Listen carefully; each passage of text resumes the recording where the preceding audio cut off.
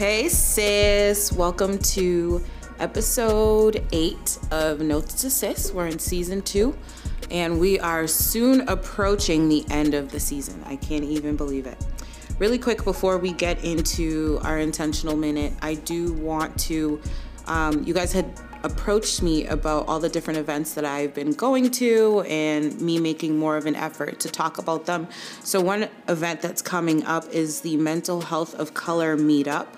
And that is an event where we are talking about people that are dealing with mental health, but it's more so a focus on people of color and having a discussion around the different barriers that we might encounter with like obtaining services and just talking about it, normalizing the conversation pretty much. So this is taking place on February 18th from 7 to 9 at the Fairmount Innovation Lab. It's 594 Columbia Road in Boston. So if you're interested, Empower Our Crown is a really great organization for young women that's putting it on and presenting it. If you're interested in going, I've already registered. I will be there. Feel free to join me. Let me know if you want more information. And also coming up is the Love Your Magic Conference, which is the cutest conference ever. It's for young girls that are in school, and basically it's a conference designed to empower, educate, and inspire Black and Latina girls to practice self-advocacy, self-love, and sisterhood. So I volunteered for this conference last year. It was super inspiring for me. Ivana, the girl who puts it on, is amazing. She works really hard to get this together. And it's going to take place on March 14th from 9:30 to 2:30. And it will be at Salem State University in Salem. So if you need more information on that, let me know. If you're interested in volunteering, please let me know so that I can get in touch with Ivana and get you on the list for volunteers. It's a really great and inspiring event. So we are now going to get into our intentional minute. And like I always say, safety first. If you are driving, if you are unable to give this your undivided attention, please skip this and do it later. So if you could just close your eyes and take a long, deep breath in and hold it. Breathe out. And do this one more time. And as you do it, and as you breathe out, release the tension in your shoulders. Oftentimes we don't realize how uptight our shoulders are, and when we exhale, it allows us to just like let that go. So as you breathe in, lift your shoulders high, hold it, breathe out, and release. Take one more deep breath in, hold it, and release. And now you're going to rotate your head in a circle, going forward to the right, once, twice, 3 times. And now you're going to rotate your head in a circle, going forward to the left, once, twice, 3 times. And I want you to just sit here for a few seconds in silence, clearing your mind, not thinking about anything. Just be present in the moment.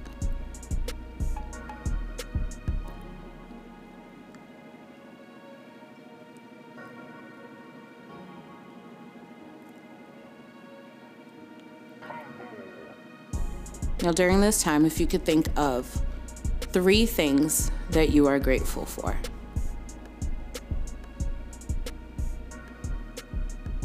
Oftentimes when we get so caught up in our busy lives, we are stressed, we're overwhelmed, we've got a lot going on that we forget to think about all the great things that either have happened or that are happening right in the moment. So take this time to just think about just 3.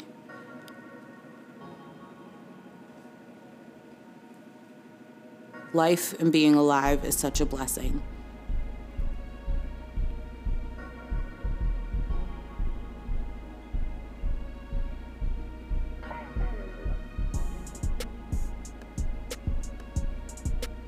And once you've identified these things, just sit and be grateful for it.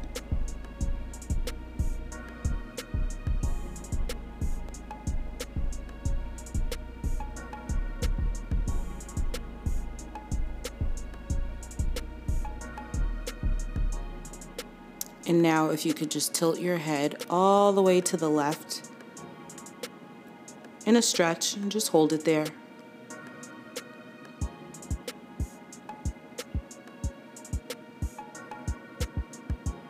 And tilt your head to the opposite direction in a stretch and hold it there.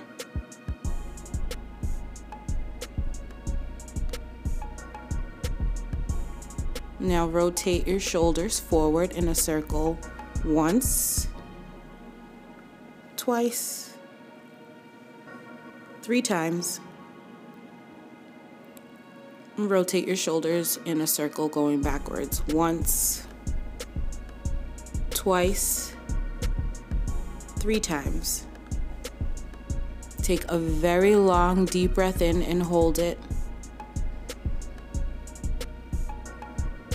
Breathe out slowly and release your shoulders. One more long deep breath in, hold it. Breathe out slowly, release your shoulders. And we are back. Welcome to Notes to Sis. So while I was giving you those instructions, I've started doing it myself and I needed it, and that was very relaxing. So cool. Thanks, Benin. Good talk. So we are going to talk about, we're going to get into the session confessions. And for those of you that don't know, session confessions is the portion of the episode where I share a little bit about my therapy experience. So today, I think it's pretty cool that I can record after I have a session because it's still fresh on my mind. And when I leave inspired, I'm able to share it with you. So today during my session, I was able to recognize that sometimes I do feel moments of anxiety and I get really anxious. So I had asked my therapist to kind of assess me for it, just to see where I'm at, because sometimes we think we're anxious and we're really not. We could be overthinking, and sometimes we really do have anxiety. So the first thing that she had asked me was if I was familiar of the term CATS. And I said no. I was like, what the heck is that? But CATS basically stands for caffeine, alcohol, tobacco, and sugar.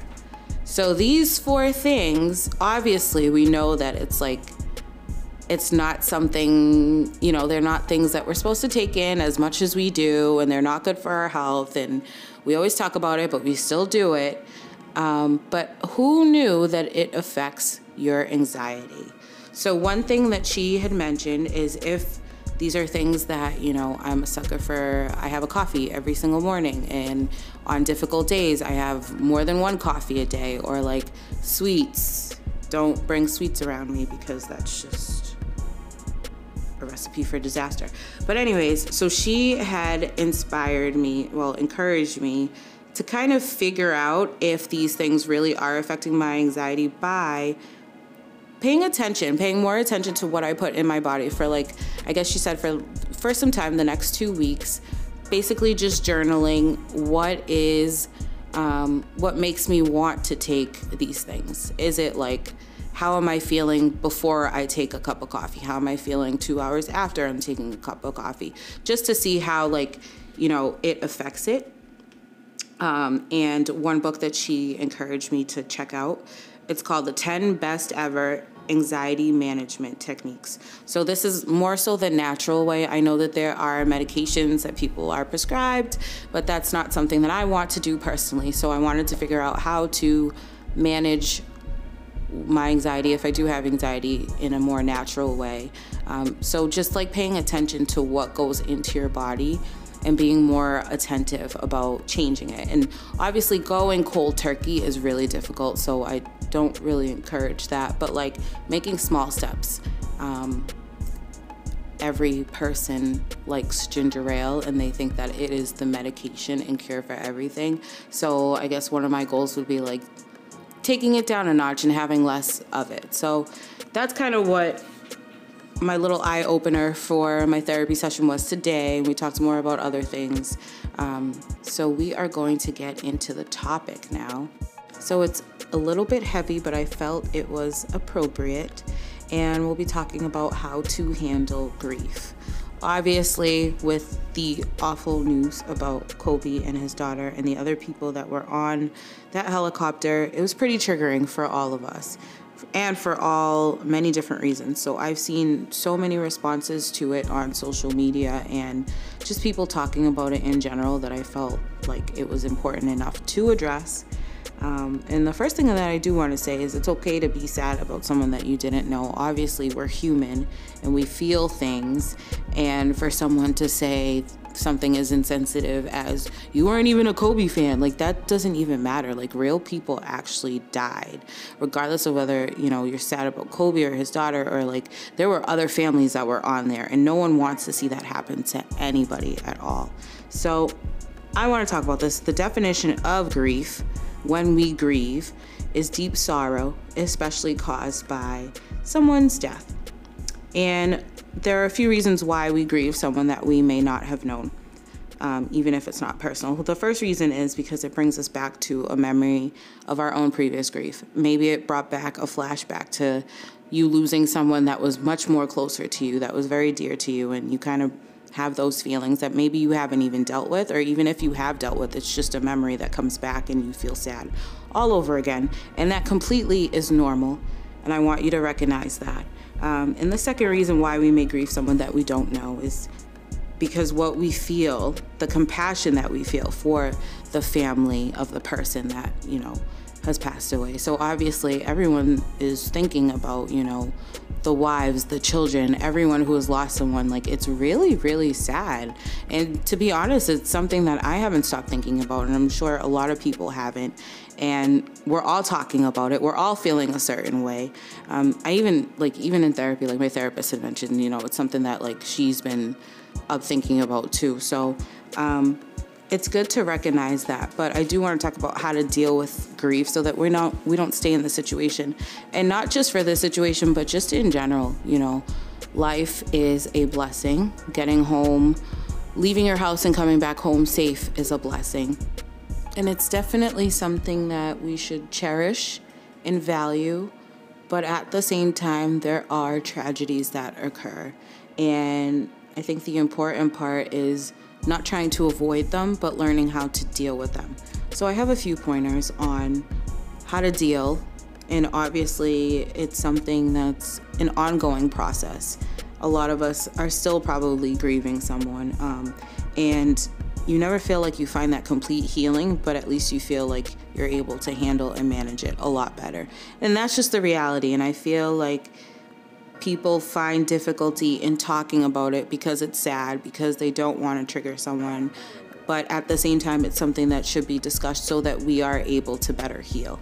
And the most important part is just to deal and not ignore what you're feeling, like allowing yourself to feel. If this includes crying or sharing or talking about it with someone, just acknowledging what you're feeling in the moment is really important. You telling yourself that I can't feel this way or I shouldn't feel this way is just you trying to block it off.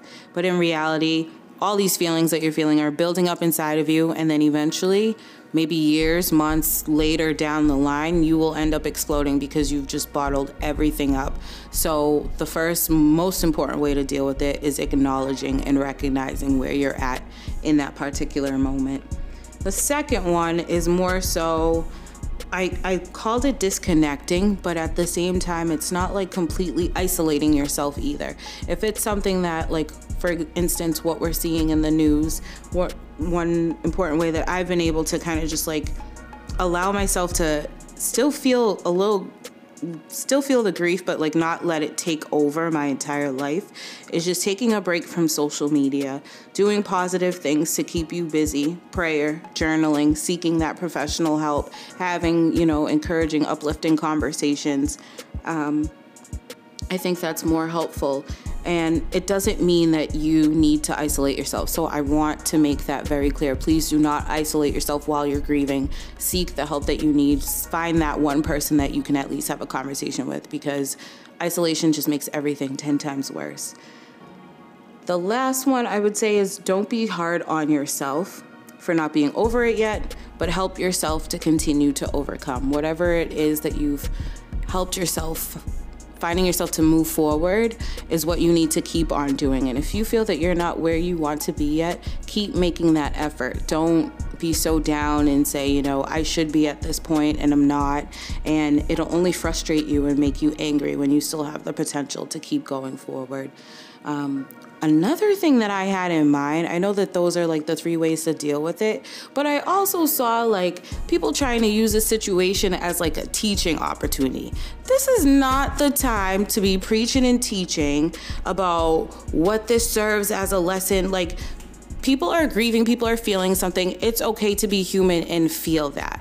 I'm not saying to wallow in it and to stay in it forever, but at the same time, don't say, well, you know, God giveth and God taketh away. Like, no, that it's not the time for it.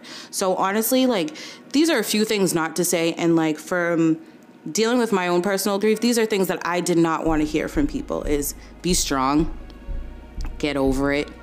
You know, the lesson, the whole God gives and God takes away. God is not a mean God who causes tragedy. He does not cause it. So for us to be like saying, you know, this was God's doing, that doesn't help. So this is a PSA to everyone. I know you probably mean well, but sometimes saying nothing at all and just being there and being present is probably more helpful and more comforting than anything else. And I know that we kind of went through this a little quickly, but it's also my form of self-care to not keep talking about it so that I don't feel triggered myself. But also practicing self-care is a way to deal with grief. Getting enough rest, making sure that you're taking time to just sit and breathe. That's actually the reason why I do the intentional minute at the beginning, because we're all so caught up in the hustle and bustle of life that we often forget to just be and just breathe. So I want to purposely create that space constantly for you to have that in case you're not intentional about it on your own. So I hope that this was helpful, and I really do hope that you are able to find the healing that you need and the comfort that you need if you are in this situation or have been in this situation. And trust me, I really do understand you because I've been there myself. So thank you for listening, and I will catch you on the next episode of Notes to Sis.